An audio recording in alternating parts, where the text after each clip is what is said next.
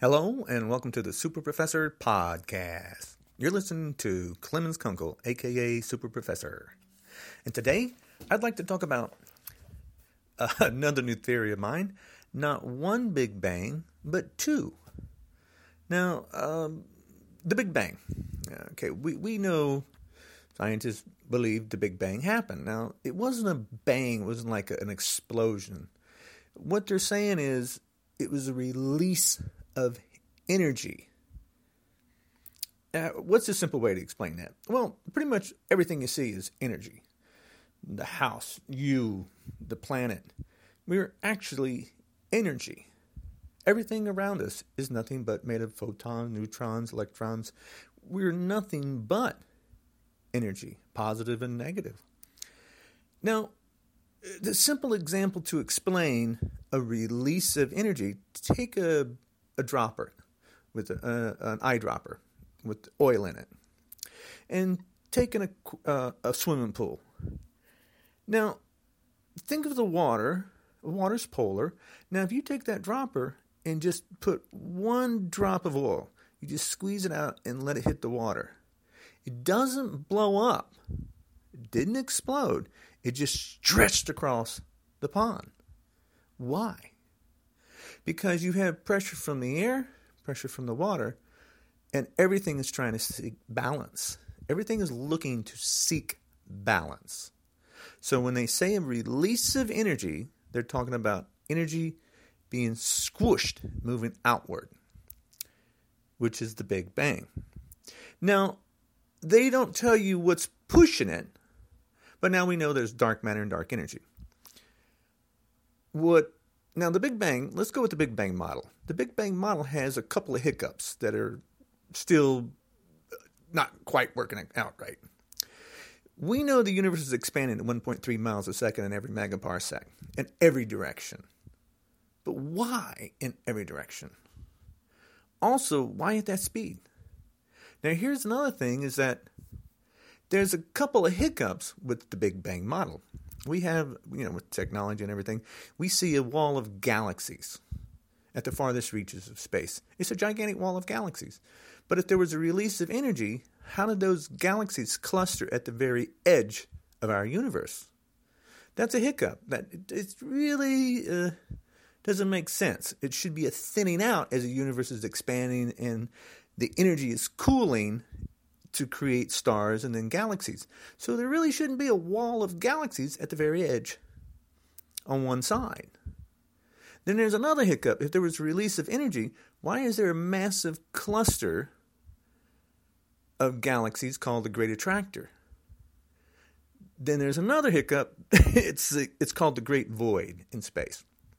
Now you have the Great Attractor, Great Wall, and Great Void, which we haven't been able to explain. Scientists have not been able to explain why that those are there. There's also the cosmic microwave background difference, the heat signature left over from the Big Bang. 2.5 to 4.5 above absolute zero. It's the two different temperatures doesn't work for a single Big Bang model. There's a couple of hiccups with the universe expanding, and Great Attractor, the Great Wall, and the Great Void. But if you have a merging of two universes, not one Big Bang, but two, and a release of energy over to the left and a release of energy over to the right, these cool, create stars and galaxies. The other one cools and creates stars and galaxies. Two different Big Bangs expanding and growing separate from one another. It's kind of like if you dropped oil at one edge of the pond and dropped oil at the other edge of the pond. Sooner or later, they're going to meet each other. Now, my theory says that there wasn't one Big Bang, but two mergings of two universes, which created our one universe that we view today. Now, I'm not saying there was a couple little merging anywhere. No, I'm not saying that. I'm telling you that right now, I can show you there was a merging of two for sure. I matched the Great Wall, the Great Attractor, the Great Void. And I have 42 empirical evidence. Everything I say, I can prove. Now, just do something hypothetical. Just work with me just a little bit. Let's say that there was, hypothetical. I know it's probably not true, but let's go hypothetical first. Let's say hypothetical, this universe over here, A, was created, and then another one, B, was created. Two separate universes at two distinct different times. What would be the difference of those two universes? Well, one would be cooler and one would be hotter. Even if they were born at the exact same instant, one would still be cooler, one would still be hotter. Why? Because the mass in either one, the odds of them being exactly the same, it's astronomical. So just do something simple. One was born first, one was born second. It could be a millisecond, could be the same second. But they're going to be different sizes. And here's another thing. Depends on the pressure of that oil in that region of space and the oil in the other region of space on water. How fast will it expand? Is that area have more pressure? Is it colder? Is it hotter? How is the area that release of energy, how is it different in space? That's what I want to try to show you, is that if you have a merging of two universes, it creates the Great Wall, the Great Attractor, and the Great Void. I explain that in my book, Keys to Unlocking the Universe. I explain why the universe looks the way it does, because it has to.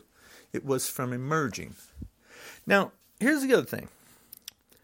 I actually think that faster than light speed is possible. Now, before you say, "Oh, that's another crazy idea," yeah, maybe you're right. It is another crazy idea. I mean, the Earth is flat. Oh no, the Earth was round. The Earth is the center of the universe. Oh no, it's not. Then it went to the Sun as the center of the universe, and oh no, it's not. Then it went to the Milky Way galaxy. The Milky Way galaxy is our known universe, and oh no, it's not. The Milky Way galaxy is only one of 125 billion galaxies out there. So as we get smarter and smarter and smarter, we have to change our old knowledge. We cannot stick with old knowledge because it doesn't work. Just doesn't work out. So let's go with the universe expanding. Now, here's the other thing too, is that this is what I'm saying, is that the universe is not only expanding, but the entire universe, our universe, is actually rotating. Now, how would you know our universe is rotating? What would you use as a point of reference? If everything in the universe is rotating, what are you going to go by? You have no specific stationary point. Now, just keep that in your mind. Keep that the universe is expanding in every direction, 1.3 miles a second every megaparsec, and that the universe is rotating. Now, let's take, for example, the Earth. The Earth moves at 1,000 miles per hour. All right? Now, at the equator, it spins at 1,000 miles per hour. The speed of the Earth's rotation around the sun is 66,600 miles an hour. So right now, while you're listening to me talk, you're moving at 67,000 miles, 67,600 miles per hour. Well, that's pretty quick. But don't forget, the Earth moves around the sun. So if you're sitting here listening, sitting in your house listening to this podcast, you're moving at 67,600 miles an hour. Do you feel it? Do you notice it? Are you aware of it? Now, think about this again. The Earth rotates around the sun, and the sun rotates around in our Milky Way galaxy. The Milky Way galaxy that the Earth goes around the sun, and the sun goes around the Milky Way galaxy, is 504,000 miles per hour. Now just think about that. 504,000 miles an hour? You're moving really fast, and you're not aware of it. Now, I don't know how many people out there know, but the Milky Way galaxy is not stationary. The Milky Way galaxy is falling toward a region of space called the Great Attractor. At 14 million miles an hour. Just think about that, how fast we're going. 14 million miles an hour.